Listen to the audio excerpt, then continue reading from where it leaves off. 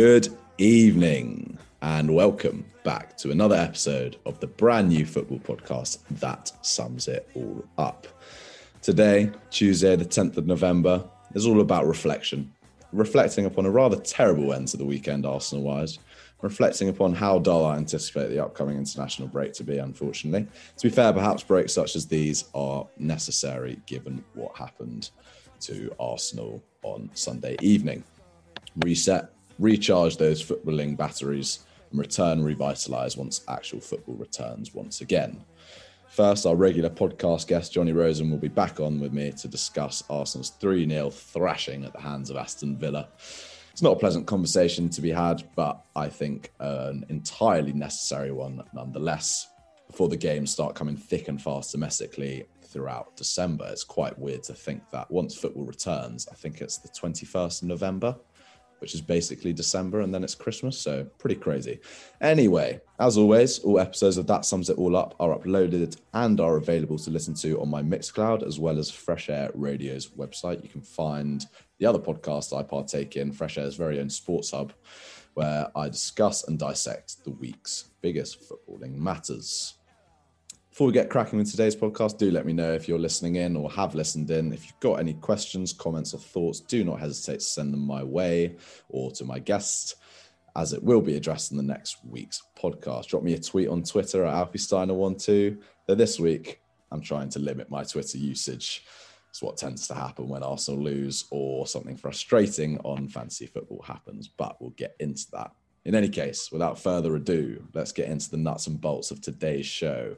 Not sure my wounds or the wounds have yet to begin the process of scarring, let alone healing, but such is life. Confront the adversity head on, share the pain with your nearest and dearest, and accept the tough journey that is life. Arsenal were comprehensively outplayed, outfought and outdone by Aston Villa on Sunday evening. And with me today, to delve deeper into Sunday's proceedings, is Mr. Johnny Rosen. Welcome back, Johnny. How are we this morning? Good morning. How are you? I'm well. It's not a goodly morning, really, in an Arsenal context, is it? It's not been a goodly morning for a few mornings, to be honest. I spent most of yesterday trying to avoid the regular, as you say, Twitter, the podcasts. It's all it's really depressing. Necessary, I think. We had this coming. I'm sure we'll get into it in a bit, but it wasn't a surprise to me. No, and I think that in and of itself is suggestive of longer standing issues. But yeah, I completely understand. It's almost, you start a new week and you sort of got post weekend blues or whatever, but it's really nice to be able to be on Twitter, see all the reaction to the Arsenal game, have a look at fantasy, listen to all the podcasts, just be really engaged in the football content at the beginning of the week. It feels like a lot of the time such a treat. I mean, I'm looking back to last week. Only last week we won 1-0 at Old Trafford, and the Tides were very much, at polar opposite ends of the spectrum. So yeah, it is crazy how much a week and a result can influence one's weekly football digest. And I know you, as much as I, very much live and breathe Twitter, podcasts, all sorts of football engagement. So it does change it. But do you think, to be honest, international break as well, I do tend to find myself, as much as I dislike the international breaks, I feel like of all times now, it might actually be quite a good time to, we just have to sit and absorb this game, try and avoid Twitter a tiny bit more. The regular football content would be lesser. And I think maybe, as you say, this was a result that was coming and we need to process this properly. Yeah, I agree with that. I think from a fan's perspective, it's not the best timing, because what we want is a game today to get straight into an attack and try and kind of right the wrongs of Sunday night. But from the team's perspective, from Arteta's perspective, I think it's probably quite a good thing that he has 2 weeks now to go off. He can reflect. He can really go back to the drawing board and look at what's not what went wrong on Sunday, but actually what's been going wrong since the beginning of the season. The Fulham game aside, and Fulham, I think, will probably, they're probably nailed on to go down. I don't know how they're in this league. They got very lucky against Brentford in the Championship playoff final back in July, August, whenever it was. But we've been terrible, and the stats show that. And we're no better than Emery's Arsenal last season. We're on the same amount of points from the same amount of games. We've scored the least amount of goals since 1999 in a start to a Premier League season. So it's not just what went wrong against Villa. It's what went wrong against a very winnable or drawable Man City game, against Leicester at home. You know, yes, we beat United at Old Trafford and we played very well. But aside from that, I don't think our performances at home to Sheffield United and West Ham were that great either. And we got a bit lucky. We scored in the 90th minute against West Ham to win. And so it provides, thankfully, a proper opportunity for the coaching staff to really get a reset and hopefully, come up with something new.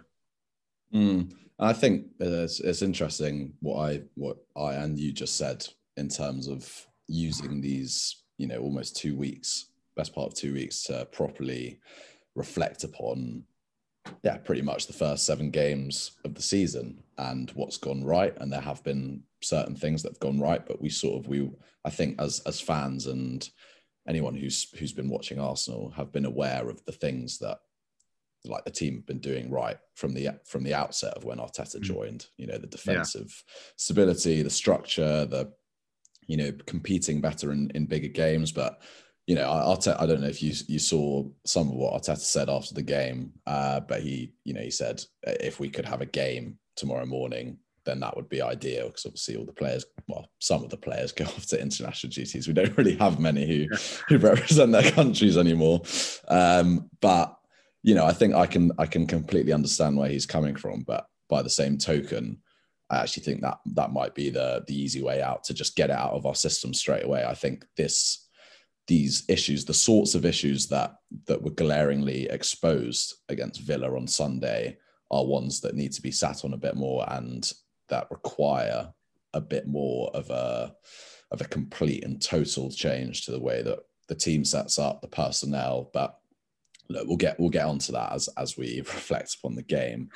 And look, it is a case of, obviously it was a terrible result, but in a way, if we can try and take a positive spin on it, things like these need to happen. Arteta's not been in the job for a year, and to be fair, there haven't been, we think about serious low points. I mean, the Brighton game that we lost there, the Villa game last year, but I don't, from far as I can remember, this was absolutely the lowest point of his near 12 months in charge, at least on the pitch. So I think, and we all saw that maybe something like this was coming, and it is a case of, well, how long can you sort of keep going, just doing the bare minimum, and these issues are very much round and about the place. But if they're not glaringly exposed, then how are you expected to progress and make positive change? But look, let's dive straight into the game, and I'm sure we can pick up these threads as we go along. So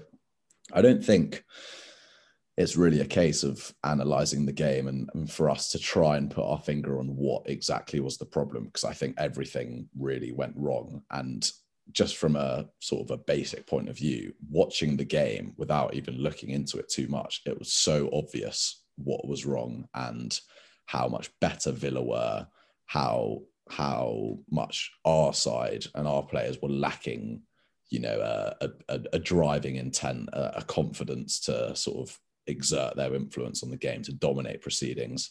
Perhaps more worrying, to be honest, and what I said before, and you can literally use so many words, they're outfought, outgunned, outplayed, outmuscled, outdone, whatever else you want to call it.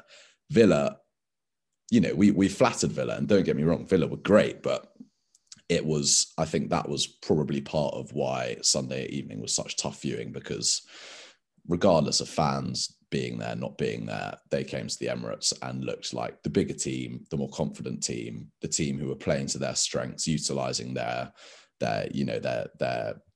their star players in the way that we seem to not be doing at the moment. And I think the contrast of where Arsenal are at in an attacking sense to what we saw Villa do and what we saw them do against Liverpool, which we can't forget as well. It was just the contrast was really tough to take, I think. But is there anything in particular that you'd like to start with our discussion of this game? I mean, if we start and look at the game as a whole before we get into the nuts and bolts of it, and you can kind of see, you saw the pattern emerge straight away with that McGinn goal that got disallowed. And I think that really set the tone of how the game was going to go. They would hit us fast, they were aggressive. And as you say, they outfought, they were more creative than us. And it was quite clear. They scored within 45 seconds. It was Grealish holding it up. They were attacking completely down that left channel for them with Target and Grealish, McGinn coming over. And Bellerin and Holding were at sixes and sevens for basically the whole game. I mean, kind of going up to the lineup, I was quite surprised to see Holding start ahead of David Luiz, because I think David Luiz is just a better player and a more progressive player than Holding. And when we're at home against, they're not a lesser team than us, Villa. I think you could make an argument for saying they're a better team than us right now, but these traditionally kind of smaller Premier League clubs at the Emirates, you want us to be starting our progressive, more attacking, creative players. And I mean, Luiz, as we saw in the Leicester game, was our most creative player that game. And so I was surprised to see him on the bench. And I thought they really gave Holding and Bellerin a really tough time on that, our right-hand defensive side. And so going forward into the game, the goal set the tone. Probably lucky that it got disallowed in the same way that Leicester were lucky that Lacazette's got disallowed, but it's good to see some level of consistency there. Absolutely. But that would be my general thoughts of how the game started. It really set the tone. Absolutely. And I think, I was watching, it was a really weird start to the game, because I sort of sat down and, then they'd scored and it looked like a perfectly good goal. And I was like, oh my goodness, like this is what a great goal. Like, how have we conceded so early? It's not like we even had a chance to get into the game, but Villa started so quickly and we were, I think, very fortunate. As you say, it's good to see consistency, but very fortunate not to have that goal allowed, because I think, on the basis of the rest of the performance, you could say that they absolutely deserved a goal like that, because they played like that throughout the whole game. They started completely how they meant to go on. I think just in terms of like, you say starting with their first goal, and you hinted at perhaps a few issues with the team selection. Look, I think it's understandable that Arteta went unchanged from the side that beat Manchester United at Old Trafford, but by the same token, it's a completely different proposition. And I think, we've seen how useful and effective that lineup and that style can be away from home against bigger clubs. And is that to suggest that Arteta felt, rightly or wrongly, that maybe this was the game that he had to set up in the same way, because of how good Villa have been, against Liverpool, for example, or, in other games. But we do forget at the same time that they've lost their last two games. They conceded 4 against Southampton, got battered by Leeds. So look, they were perhaps there for the taking in terms of if we went for it, but maybe Arteta feels that he can't just go for it, because then it will collapse at the other end. And I think we saw signs of that this game. He both tried to prevent the collapse of the team structure, but at the same time try and play the sort of structural, pick the opponent off sort of with precise patterns of attacking play, and it just didn't work. And in the end, it was a double blow, because everything that went wrong, or everything that he was trying to do, backfired. But yeah, in terms of lineups, I was a bit surprised that Holding started. I mean, having said that, David Luiz started in the week and looked pretty good. He was obviously against Leicester at home. He was our best player pretty much, or our most effective attacking player up until he went off injured. And that sort of swung the game in a way. So I think it was a bit of a surprise that he didn't start, and maybe maybe he's not completely 100% fit as of yet. But look, I think given, the signs were there and ominous again in the Leicester game, and given how important David Luiz was to our attacking game that day, it was slightly, in hindsight, slightly surprising that he didn't start. And Holding is not the same player. He's a very good sort of low block defender.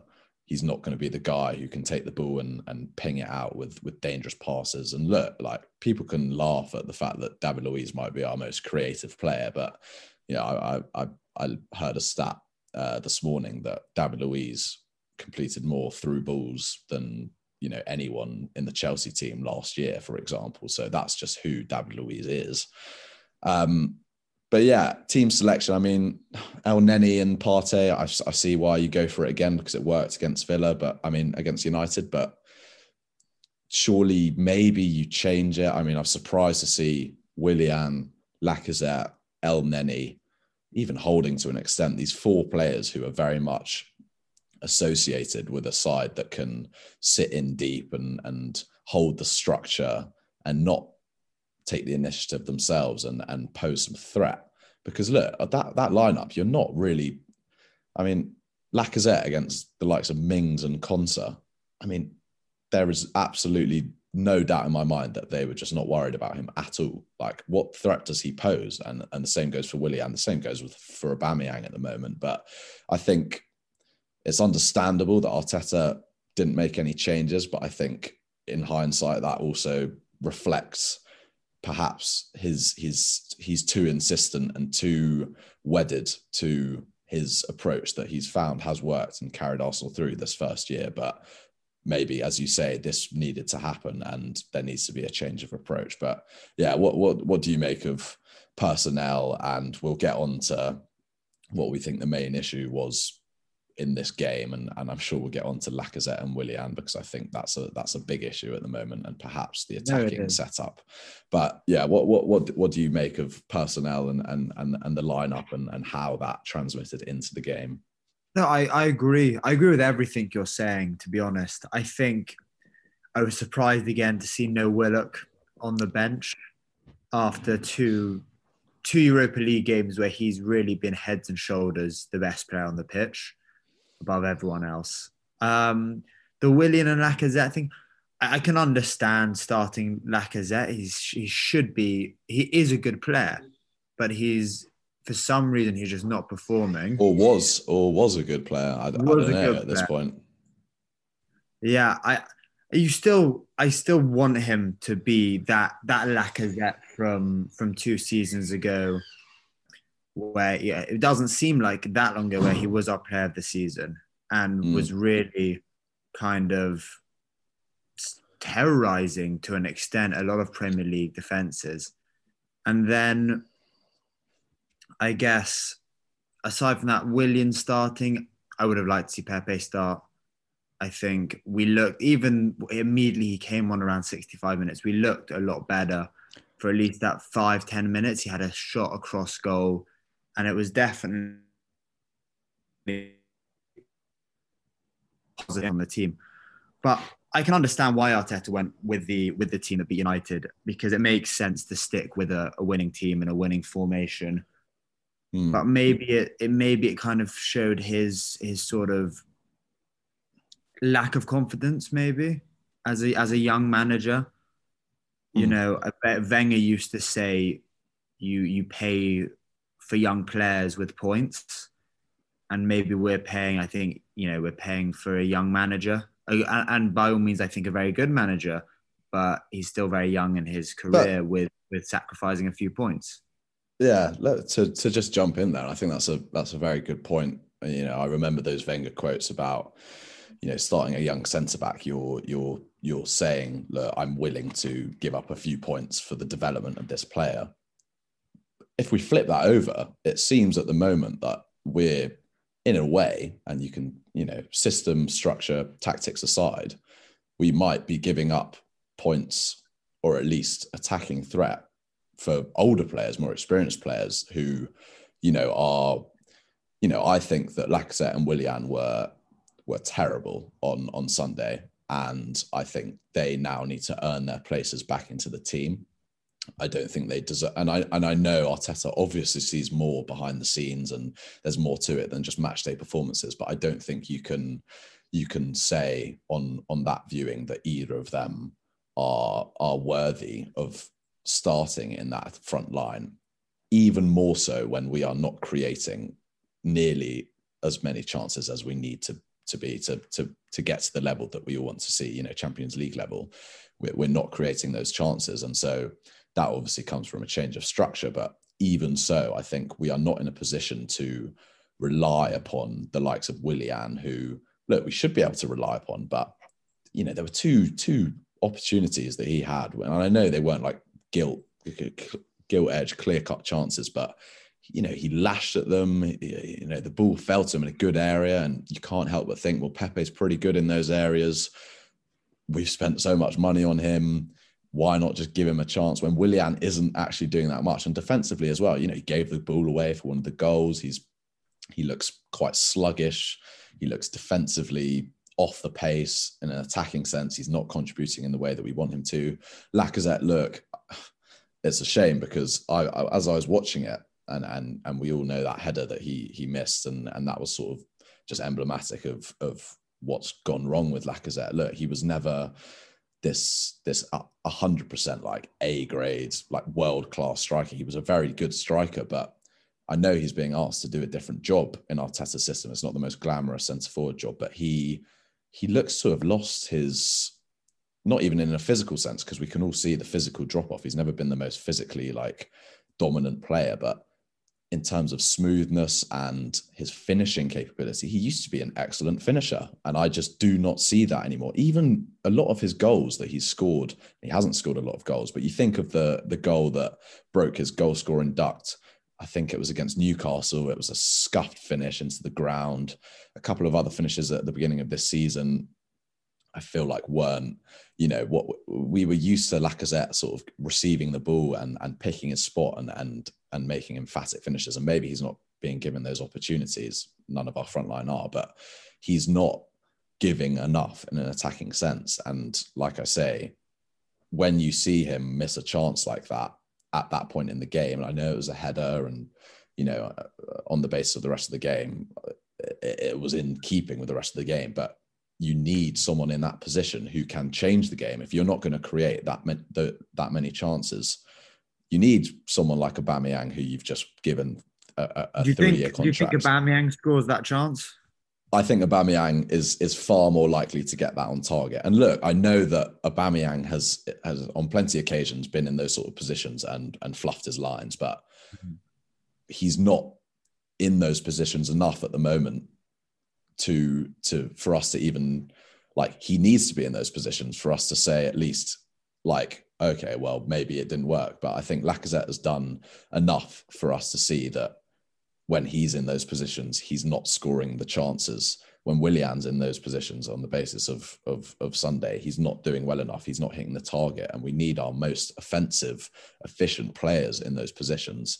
But yeah, look, I think in an attacking sense, there's all sorts of issues. And I know we might not have the personnel, but I think, again, like, maybe this is a good thing. It forces Arteta's hand. He has to trust, I think, Pepe a bit more now. He has to concede a bit of this control because Willian's not doing it, and I think he should lose his place. You need to, at some point, like he did at the end of last season, give Pepe a run of games. Let him be the guy who's going to be the main aspect of our attack, because otherwise you are wasting money. It's the same as Aubameyang. And I know it's so easy to say this, and at the time, obviously, we need Aubameyang to stay and sign that contract. But if this is how we're going to be playing, regardless of the personnel that we have, is it a wise footballing decision to like commit so much money to Aubameyang when you are not getting what we expect from him? He's peripheral, just a little stat here, which I'm sure you've seen. We haven't scored a goal from open play in over 6 hours of competitive football now. And I think the last time we did that was, I can't remember when it was, but I mean, Aubameyang didn't have a single shot on goal in the game. He's had, I think, 10 shots in total from his 8 Premier League games or something like that. And yeah, so look, we've touched upon Lacazette and Willian, and I think, so much of, you look at Villa and we can see that they over the last 2 game weeks, they've had defensive issues because they've conceded 7 goals. But when you click in an attacking sense, I think that also helps your defensive side of the game. And we've shown that we can hold our own in certain types of situations. But for Lacazette and Willian to be starting, and then Aubameyang on the left wing, and he's an average left winger. He gets into good positions, but he's not an effective, dangerous left winger in the traditional sense. So I think there's just no threat posed by these 3 at the moment. And I think, and just before I let you jump in again, I think, is it not quite telling that, we've got our 4 main attacking players really in Lacazette, Aubameyang, Pepe and Willian. We've all committed, the club have committed serious financial resources to these 4, and whether they're the right players or not is sort of redundant at this point. But we can't say that any of them are playing well at the moment. And as much as it might be a question of these players underperforming, surely at some point you have to look at the system and be like, well, there's the common denominator here that all 4 of these attacking players are struggling with the way that the team is setting up. So look, what do you think Arteta has to take away from this performance in terms of the way he sets up this team, both across the lineup, but mainly in an attacking sense? I mean, in an attacking sense, he spoke about before the game having to score 90 to 100 goals to compete with the top teams, the Cities, the Liverpools. That's never going to happen. It's never going to happen if we continue to set up like this. You mentioned our 4 main attacking players. I actually think out of the 4 of them, Pepe has been the best player this season. He's so inconsistent. That's undoubtedly true. But every time he plays, he also looks like he's going to score or get an assist. The 2 Europa League games recently, he was kind of in and out of the game for 75 minutes, then popped up with a goal and assist against Molde, popped up with an incredible goal against Dundalk, against Sheffield United. He came on off the bench. Just before you keep going, I'm going to let you keep going there, but I honestly thought, and perhaps I was obviously in the heat of the moment, but I genuinely thought, and even now I'm looking back, and it's obviously part of it's to do with my bias against Willian at this moment in time, but I honestly thought that Pepe did more in an attacking sense in 5-10 minutes than Willian offered throughout the whole game. Just in terms of the tone that it's set for the game, the danger, the jeopardy, he's going to be slightly inconsistent. He might, go for a shot from outside the box and it might not, be very effective, or he'll put a ball into the box, but it's just like trying it. You're breaking out of that structure. You're taking a bit of risk, which I think is so what this team are lacking at the moment. But yeah, I know. I agree. And I think what you see Pepe bring to this Arsenal attacking lineup, which Aubameyang does as well, but he's kind of shafted out onto the left, and so it's not as much of a threat. But he scares defenders, Pepe. If you're a left back and you've got Pepe on the right wing and he's attacking directly at you, last season, you saw Van Dijk for the first time actually scared, I think, and Robertson, and all like, well, hang on here. This is a proper winger. He's going to take us on. He can dribble past us. He can pass round us. He's incredibly good with the ball at his feet. And yeah, it's a bit predictable. He kind of wants to cut on his left foot. But if you give him any sort of space to cut on his left foot, 9 times out of 10, he's going to get a shot on target. And so that threat, Willian doesn't scare defenders like that. Lacazette doesn't anymore. Aubameyang does. But this was also, for me, the game which made it abundantly clear that we've got to start playing Aubameyang centre forward and not on the left. Before Sunday, I kind of was sympathetic to the idea that his XG is the same on the left as it is down the middle. Look, he scored in his 2 full seasons at the club, he scored over 60 goals, predominantly playing out of the left. You know, he scored 30, I think it was 32 goals in Emery's first full season, and he scored 30 goals last season in all competitions. That, by anyone's standards, that's a lot of goals, and most of them came on the left. But I was watching the game, as we all were, on Sunday, and it looked to me like this was a team Arteta had almost set up to benefit the squad that he played with when he was an Arsenal player and not an Arsenal manager, if that makes sense. In terms of, you had 2 inside forwards in Willian and Aubameyang kind of playing crosses into the box for a striker like Lacazette. When Arteta was playing, you would have had Ozil and Alexis in those kind of inside channels playing crosses into a Giroud, and it would have worked really well. And you had a Giroud pulling in and a Ramsey running over. That was the squad Arteta played with in the 2015-16 season. That's not the squad he's a manager of. And so I thought that was interesting, but I think he needs to really change the system. And the attack is definitely the main issue. I mean, we'll speak about the defense, because I thought defensively we were very poor as well. But absolutely. You know, and I think less of an issue in terms of the long term.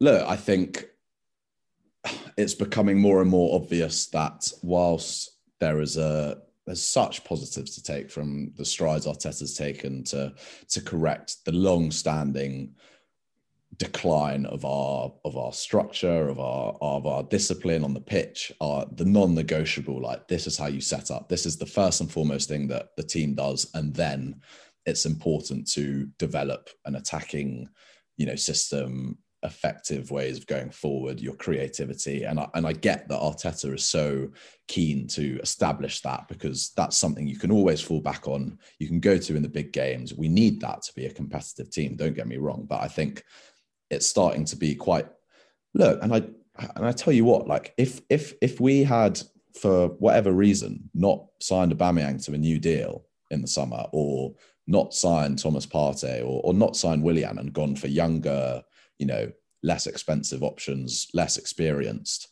and we're building towards the future, I think it would be a lot easier for Arteta to have the argument of sticking to these principles so strictly, because I think then you can see, well, there's not too much danger. We haven't committed loads of money to certain players, but look, we need to maximize Aubameyang's threat. And going back to what you were just saying, his goal scoring record, over these last 2 seasons, 3 seasons, or whatever, has been unbelievable. And on its own, as a goal scoring record, unbelievable. But when you actually consider the teams that he's been playing in, late Wenger, the end of that season was dreadful. Emery, pretty terrible. Even this Arteta side, that the amount of chances that we've been creating has been declining at a staggeringly alarming rate. And for him to still be able to be scoring that many goals is a testament to his innately, like, world-class elite level as a goal scorer. And so I think it has, if we say it's come to the point where he has to play down the middle, but yes, he does, because we're not creating enough chances, as we haven't been over the last few years. And so, well, what do you do when you don't create enough chances? You need your most threatening players on the pitch. And so I think look, and I'm sure it's more complex than, and look, I trust Arteta, don't get me wrong. So look, I'm willing to let him work this out. But in my mind, at least, it seems obvious that you start Aubameyang down the middle. You need to change the structure of the team slightly so that you retain some of that defensive structure. Like that needs to be maintained. But at the same time, what are Aubameyang's strengths? The danger he presents, running in behind, being in the right place at the right time, defenders checking over their shoulders. What's Saka's strength, perhaps, from what we've seen so far? Probably like hugging the touchline, to be honest, getting great deliveries in, little bit of combination play on the left touchline. What's Pepe's strength? Not being so wide, being more of an inside forward, running at defenders, running in behind. And so I think, from what we've seen of Pepe so far, when he's flourished, he's been more like as an inside forward, being able to shift it onto his left and take a shot, not hugging the touchline and, doing all his fancy step overs and checking back on himself, because he becomes quite isolated. He's not one of those players. So I think, maybe the balance of the team needs to shift slightly to the left, where we hold our structure on the left with Saka and Tierney, Aubameyang in the centre, and then Pepe as our sort of, dynamic, forward player. Because I think, look, Arteta might not like the players he has at his disposal, but I think given the amount of financial resource, more than anything, that we've put in and committed to these players, he has to do more. He has to give up a degree of his structural rigidity and control, and just sort of be like, right, I need to let these guys sort of maximize their potential. You look at what Villa did. Like, they were last year basically a one-man band with Jack Grealish, but you look at the summer, what have they done? They brought in Ollie Watkins, Ross Barkley on loan, a couple of other good attackers, obviously Emi Martinez and, Matty Cash as well, but they've taken the burden off Jack Grealish. And I think it's an interesting dynamic to analyze. Like, I know we're not really interested in analysing Dean Smith as a manager, but what has he done at the beginning of this season that has made Villa look like a pretty dominant, like physical, direct, exciting team to watch? He's set up the team to benefit the strengths of his attacking players. By the same token, making Villa look like a pretty solid side at the back. Like, they look strong, dominant, and then you've got Ollie Watkins running in behind, which, look, Ollie Watkins looked great against Arsenal, and he was great. But you think, well, is it that far of a reach to suggest that, like, Aubameyang can do the job that Watkins did on Sunday? I don't think so. I don't think Lacazette can do that job, for example. But you see the way in which Villa are playing to their attacking strengths. And look, maybe we don't have as balanced an attack as Grealish, Watkins, Barkley and McGinn, but like, you've got some, on paper, some decent players. So I think it is now time to start maximizing, or unlocking at least, or taking the handbrake off slightly for these attacking players, because there does come a point where it's like, you've just been beaten 3-0 by Villa. And as much as it was about the defense, which we'll get onto, the attacking players, the system that we've got in an attacking sense is not maximizing the strengths of our main attacking players, i.e. Aubameyang, i.e. Pepe. And then Lacazette and Willian could come into that and contribute, and perhaps their roles change, because I think the roles that Willian and Lacazette are being asked to play at the moment is more than anything highlighting how inefficient and ineffective and sluggish they can present themselves to be. But look, in reaction to this, now, as we've been discussing, surely Pepe needs to get a run of games at the moment, like after coming back after the international break. I think Lacazette and Willian should both, they need to be confined to the Europa League for at least a week or two, so they need to earn their spots back. And look, you say we need to extract more value from Aubameyang. He needs to play down the middle, because otherwise, if we go a whole season playing like this, you can't argue that it's been a good commitment of our resources at a time when it's so telling that our squad is unbalanced and we need certain types of players. But yeah, let's just touch upon Arsenal's defensive issues in this game as well, and that definitely plays into how good Villa were going forward. But what did you make of what were the main issues in a defensive sense? I mean, I would say defensively, to caveat the conversation we're about to have, we have been a lot better defensively. It's the main improvement.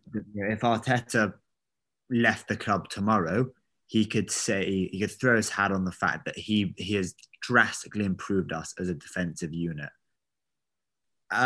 Weirdly, this game, or the game against Villa, really reminded me of the game we drew 2-2 at home to Southampton last season.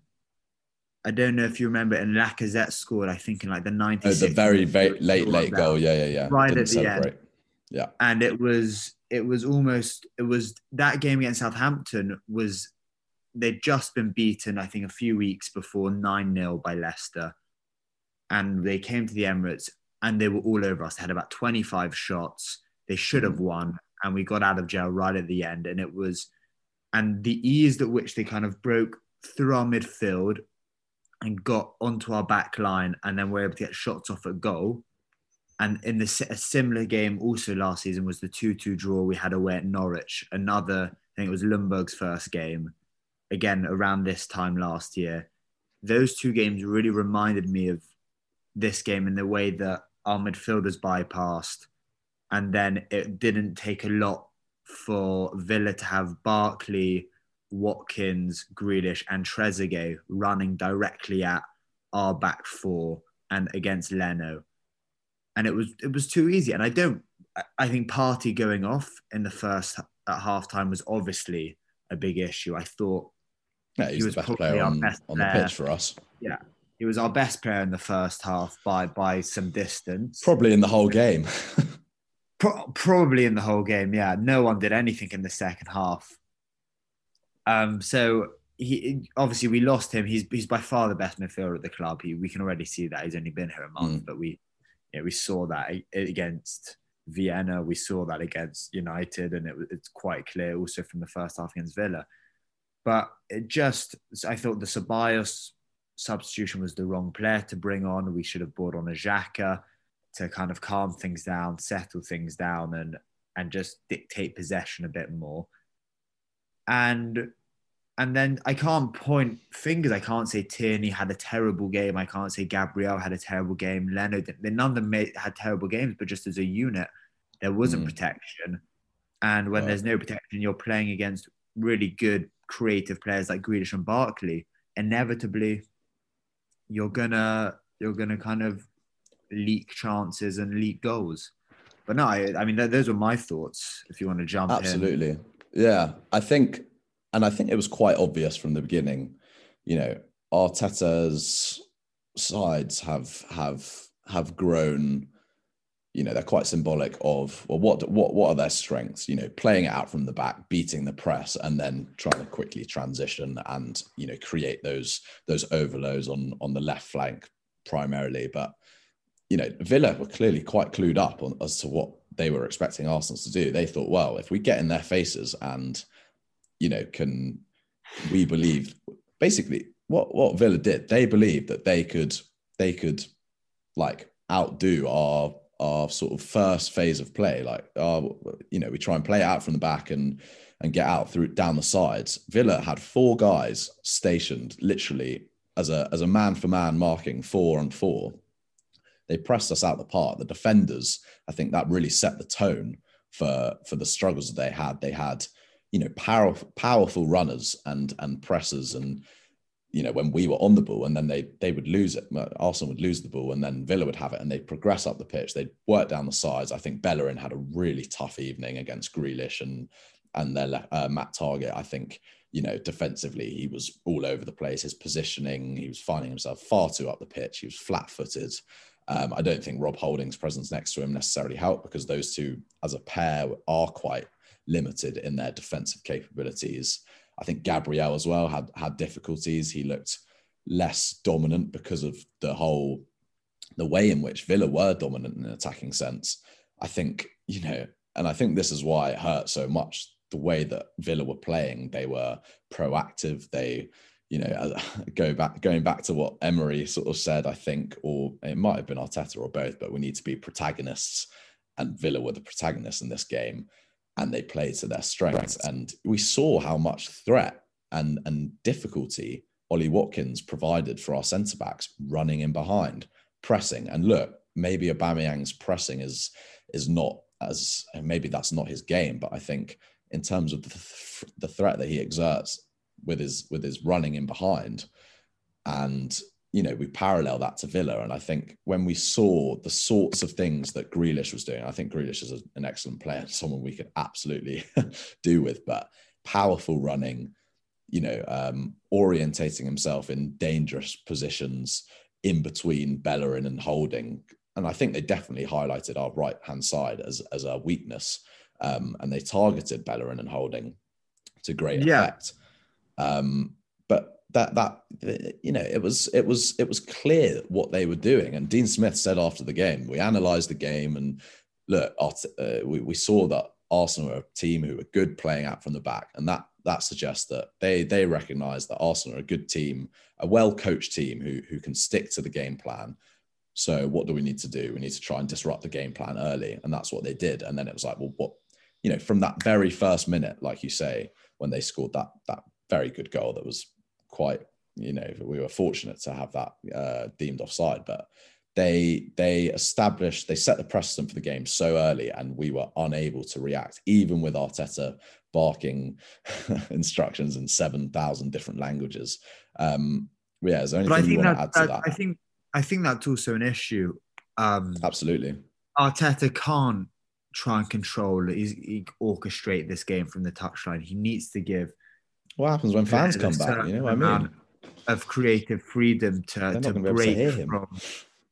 But yeah, well, that's true. They're definitely not going to be able to hear him when fans are in the stadium. But in the meantime, he needs to let his players break from the system a bit to come up with a bit of creativity, break the lines. As good as a coach Arteta may be, and I think, I hope, and what's giving me the most source of kind of optimism right now through this international break is if Arteta is going to be the coach that Guardiola, Pochettino, Klopp, the best managers in the world all think he's going to be in 5-10 years' time. If he's going to become that coach, Arteta will get us out of this.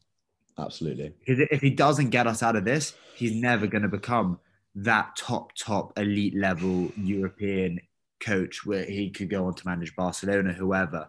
But that's what's kind of given me a bit of hope, is that I trust him because all these other coaches have placed so much faith in him and see him as the next kind of elite level manager to come through. He's still in his late 30s. By the time he's in his late 40s, he could be a kind of a top level coach. But what else you were saying about Dean Smith and analysing us, that's another thing that's changed over the last year. Again, under Emery, when we were really kind of almost looking like we could be in some sort of relegation scrap this time last year, we couldn't buy a win. Teams would just show up and they'd beat us, or they'd draw against us. And it's changed. Today, teams show up, they have to focus, they have to analyse our patterns of play because they're creative, they're intelligent patterns of play. But once they do that, we don't seem to have a plan B. And that's a bit of an issue.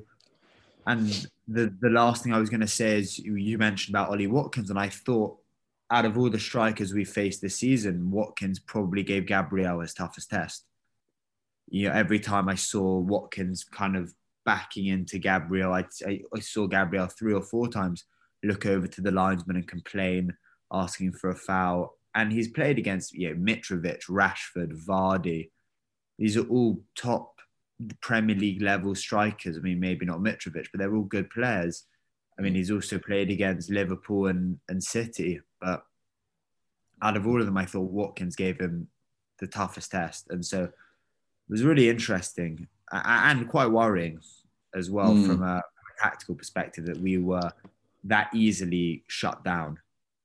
Yeah, and I think we were shut down, but also, Saka was kicked off the park, and you say Watkins gave Gabriel a proper physical battle. I think, when I looked at their centre backs, when I looked at their physicality moving forwards, they out-muscled us and out-competed us. And we talk about how Arsenal have perhaps become a more impressive physical side with the spine of Partey and Gabriel. And I do think Partey going off was a big thing because he looked like the only guy who was maybe gonna salvage the performance in a sense, which already is suggestive of how important he's going to be moving forwards. But yeah, we were bullied basically, and bullied in a physical sense, but also in a tactical sense and in a footballing sense. Everything that Villa did was better than what we did. And like I keep saying, They acted like the bigger side, the home side.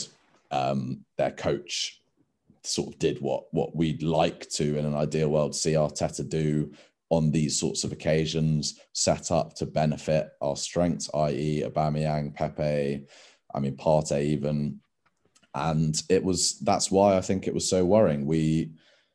I don't think it's a case of ripping it all up and starting again. It's not as drastic as that, because there is certainly value in the work that Arteta's done in drilling the side to be more disciplined, to be able to compete in those away games, which for so long we have been out of. And I think, it's quite funny that, arguably last week was one of Arteta's highest points in his near year on reign, but now it's basically his lowest. So I think it shows that in itself, the contrast shows that there needs to be a more effective plan B. There needs to be a different way of playing in these sorts of games.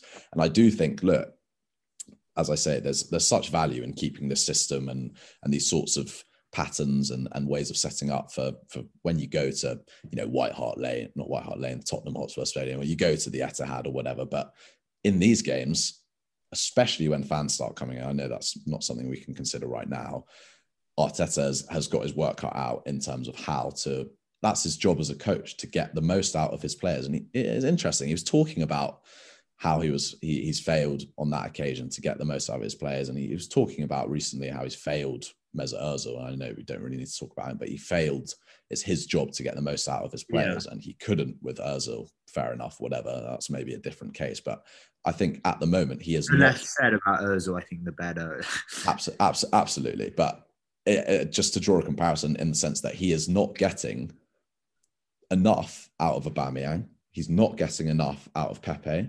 He's not really getting enough out of Lacazette, and maybe that's more down to form, and perhaps Willian too. But he needs to. That is his job, and it is perhaps a lot more difficult than meets the eye to strike that balance between getting enough in a structural defensive, discipline sense. But I think his next step now, his hand's sort of been forced, in the sense that was alarming, in the sense that how bad it was and appeared, especially in contrast to Villa. So I think moving forwards, he now will know he's not an idiot. He'll have access to all the stats, he'll analyze the game. He'll see that he's not getting enough out of these players. And I don't think, Pierre-Emerick Aubameyang is not going to be sitting there sort of content, willing to wait around for this to all come good in a year or 2 years' time. I don't think you need to give a little to get a little, I think. So, as I said, I don't think it's a case of ripping it all up and starting again, but I think it is a case of turning over to a new way of playing in certain games. And it might take a bit of time, but we've got to try it. But it's an international break now, so it's a long 2 weeks for Arteta, and he obviously said he didn't really fancy that, but I think it's what we need to happen for some serious introspection, tweaking and assessment. We come back and testament to the Premier League strength, but we have Leeds away. Then I think we've got Wolves, we've got Spurs coming up soon. Yeah. Some really tough fixtures. There's no easy games. There's no easy games. And on paper, you see Leicester and Villa at home, but we can see by the way that those two teams are playing, those are really tough games. And I think, especially without fans and the way the game is at the moment, the scrutiny and the demands on the coach to out-tinker the other manager and to maximize what his players can do on the pitch, I think is so important at the moment. But as fans, basically what we're saying as we sort of come to the end of this discussion, as fans, we need to see a change of approach. I think when, I don't know, Leeds away, is that the time to try and change it? But I think as we enter the Christmas period, we need to see a change, do we not? We definitely do. And I think, as you say, there's no easy games, and he's going to have to take a gamble, Arteta. And it's what they were saying kind of on the Arsenal Vision podcast is don't sacrifice the good to try and find the perfect, I believe is what they were saying.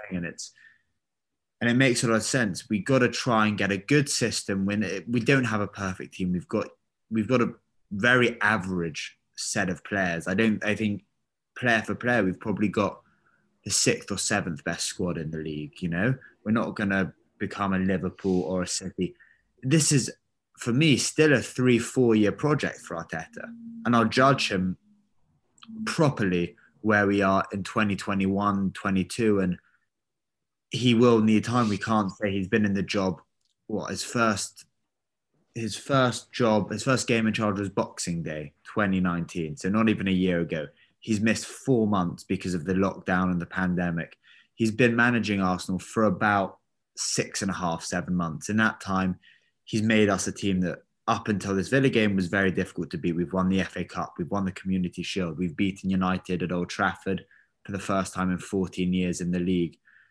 We've made positive strides, but now Absolutely. he's got to rejig it and get good again. He doesn't need to get perfect. We don't need a perfect team. We just need to get back to being good. And if he can do that, I think he can do that. I trust him enough. And so when he does that, we'll all be a lot more relaxed.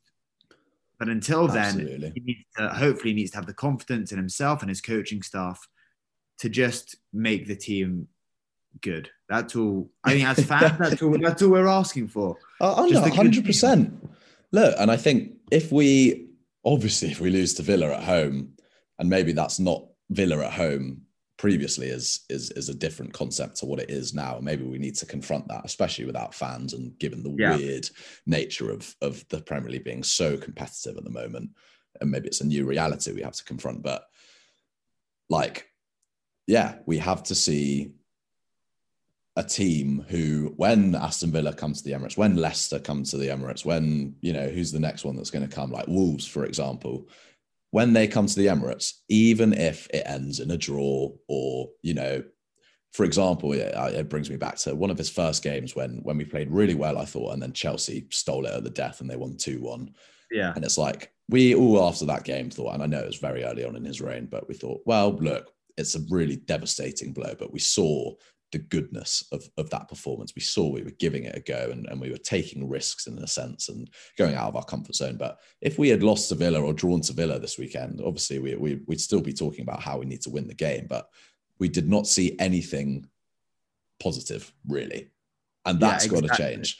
Like you say, and it can perhaps come across as slightly simplistic to say we've got to get a bit better, but that is just what needs to happen. There needs to be a sign for Arteta to be able to cultivate his legacy and for him to be able to continue with this structural disciplinarian approach. He needs to give something more for there to be positive signs and for us to be able to have faith in him. He talks so much about how he needs trust and we do trust him, but I think it's come to a point where Villa comes to the Emirates, there were no signs of or no evidence to suggest that we as fans or the players should necessarily trust in what the setup was, because we got done completely. And it's the job of a manager to correct those things. And I have all the faith in the world that he will find a way. But I think the way in which, the manner in which we capitulated and the way, Aston Villa well and truly dispatched us, in every sense of the word. And so I think there's got to be a tangible sign of, improvement in an attacking sense, something that we can latch onto to say, well, we can see where we're going, because I think we haven't really seen over the last few months or last few weeks, even, all these signs have been there that we need to evolve and something else needs to happen, but we haven't started to see it yet. I mean, there were flashes of it against Sheffield United, perhaps, but look, there needs to be, as you say, a tangible change. And look, I know what I want to see in the Leeds game. I want to see Aubameyang down the middle. I want to see Pepe start, and I want to see Saka on the left. And hopefully Partey's fit. Pair him with El Neni in the game against Leeds. Maybe you have even Maitland-Niles wing back because you push Saka up. I think Bellerin, and then Tierney, Gabriel, and David Luiz or something like that. And it's sort of, I feel like the lineup picks itself for me. Yeah, I think we should actually be pushing for a 4 at the back now and just have Tierney as a left back, because the 3 at the back, that sort of crutch system that it's turning into for Arteta, it's if he wants to collapse into a 3/5 at the back, and then we end up getting results out of that, that's one thing. But we're falling into that system and still not playing well. Now losing, we lost 3 of our last 4 games in the league. So that says to me that we need to give something else a go. Put Tierney's a left back. He's an unbelievable left back. When he first signed, I thought I was like, this could be our best left back since Ashley Cole. Maybe that's a bit too optimistic, and Monreal was a very good left back or whatever, but he should be played in his best position. Bellerin equally is a very good right back. We've got, I think, when on their own form, 2 of the best fullback pairings in the league. And so let's go to Leeds. Let's give them a game. Let's fight. Let's be aggressive. Let's attack. Be positive, and hopefully, yields a result. Look, and I think let's have this as our closing thought, because I know we've been going for an hour and it's been a thoroughly enjoyable conversation. But like you say, what we need to see now, and I think I'm all for setting up the team, players, putting the team and the structure above, the individual. It's all about the collective and setting up so that as a team you're more difficult to beat. And I think that's what we've become, a team who have become more difficult to beat. Are we a team who are more in a position to win games? I don't think so. There's a line to be drawn, and obviously, to an extent, if you're more difficult to beat, then you're more likely to win. But we don't have that emphasis in an attacking sense. But like you say, Tierney left back, Aubameyang striker, Pepe inside right wing, forward, Saka stronger. The best football we've seen of his really has been his delivery from the touchline, taking people on from wide. You shift the emphasis. You've got Thomas Partey who can hopefully, when he's fit, hold the midfield a bit more, play the players in their strongest positions now, because you'd like to think that there will still be that structure in place. That's why you've bought Thomas Partey. That's why you've bought Gabriel, to allow that structure to continue and resonate whilst working on the rest of the team.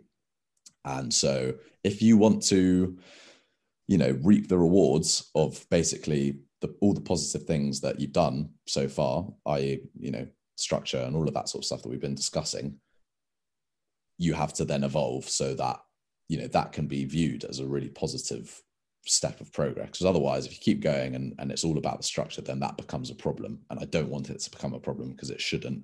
But Arteta now needs to evolve away from it so that that is the foundation, and, the attacking players, the players who, once in their positions and we can start playing to their strengths, can then move this team forward. Because, as you say, it is a 3-4 year project. I'm not expecting great things straight away, but I think given the pressing nature of the complexion of our squad and the demands and I think also the optimism that comes from Arteta, like, we're so expectant and sort of, expect good things, because we see what a good coach Arteta is, and we see the potential of what he can unlock for this club. So look, it is a combination of Arteta perhaps being too good and we expect too much of him. But look, as you say, international break, let's have some introspection and pause for thought, as we've just done now, and come back to the Leeds game. And hopefully, look, it's a very tough game, and I'm not confident of winning it, but I want to see a performance. I want to see something promising that as fans now we can latch onto. Like for the Manchester United game, we latched onto the resoluteness and the discipline, and we've turned a corner in that sense, and we did. But you turn a corner in the defensive sense. Now we need to turn a corner in an attacking sense. And I think that's the next step of the next goal for Arteta, is to reach that landmark. And I think when he does, as you say, we know that he's the guy that we might think he is. And I think he is, but we need to see it now. But look, unless there's anything else you might want to add before we wrap up today.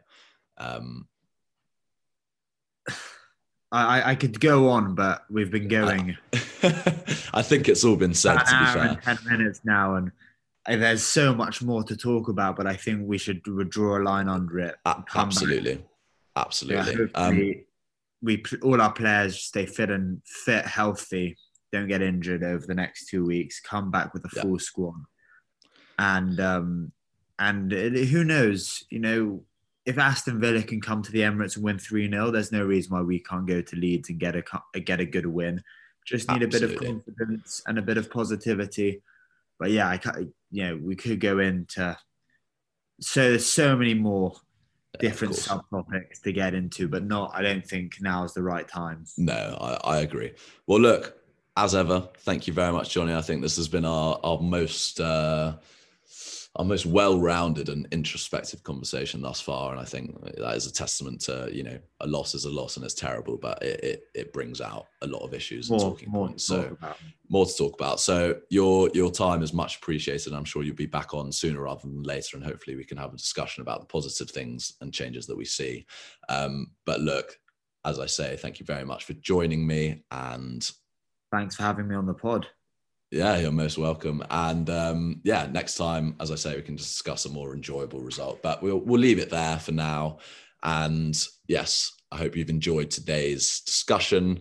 And look, we'll be back next week. We keep moving, we keep grooving, and that's how it is. So take care, everyone. Thank you for listening, and speak to you next time.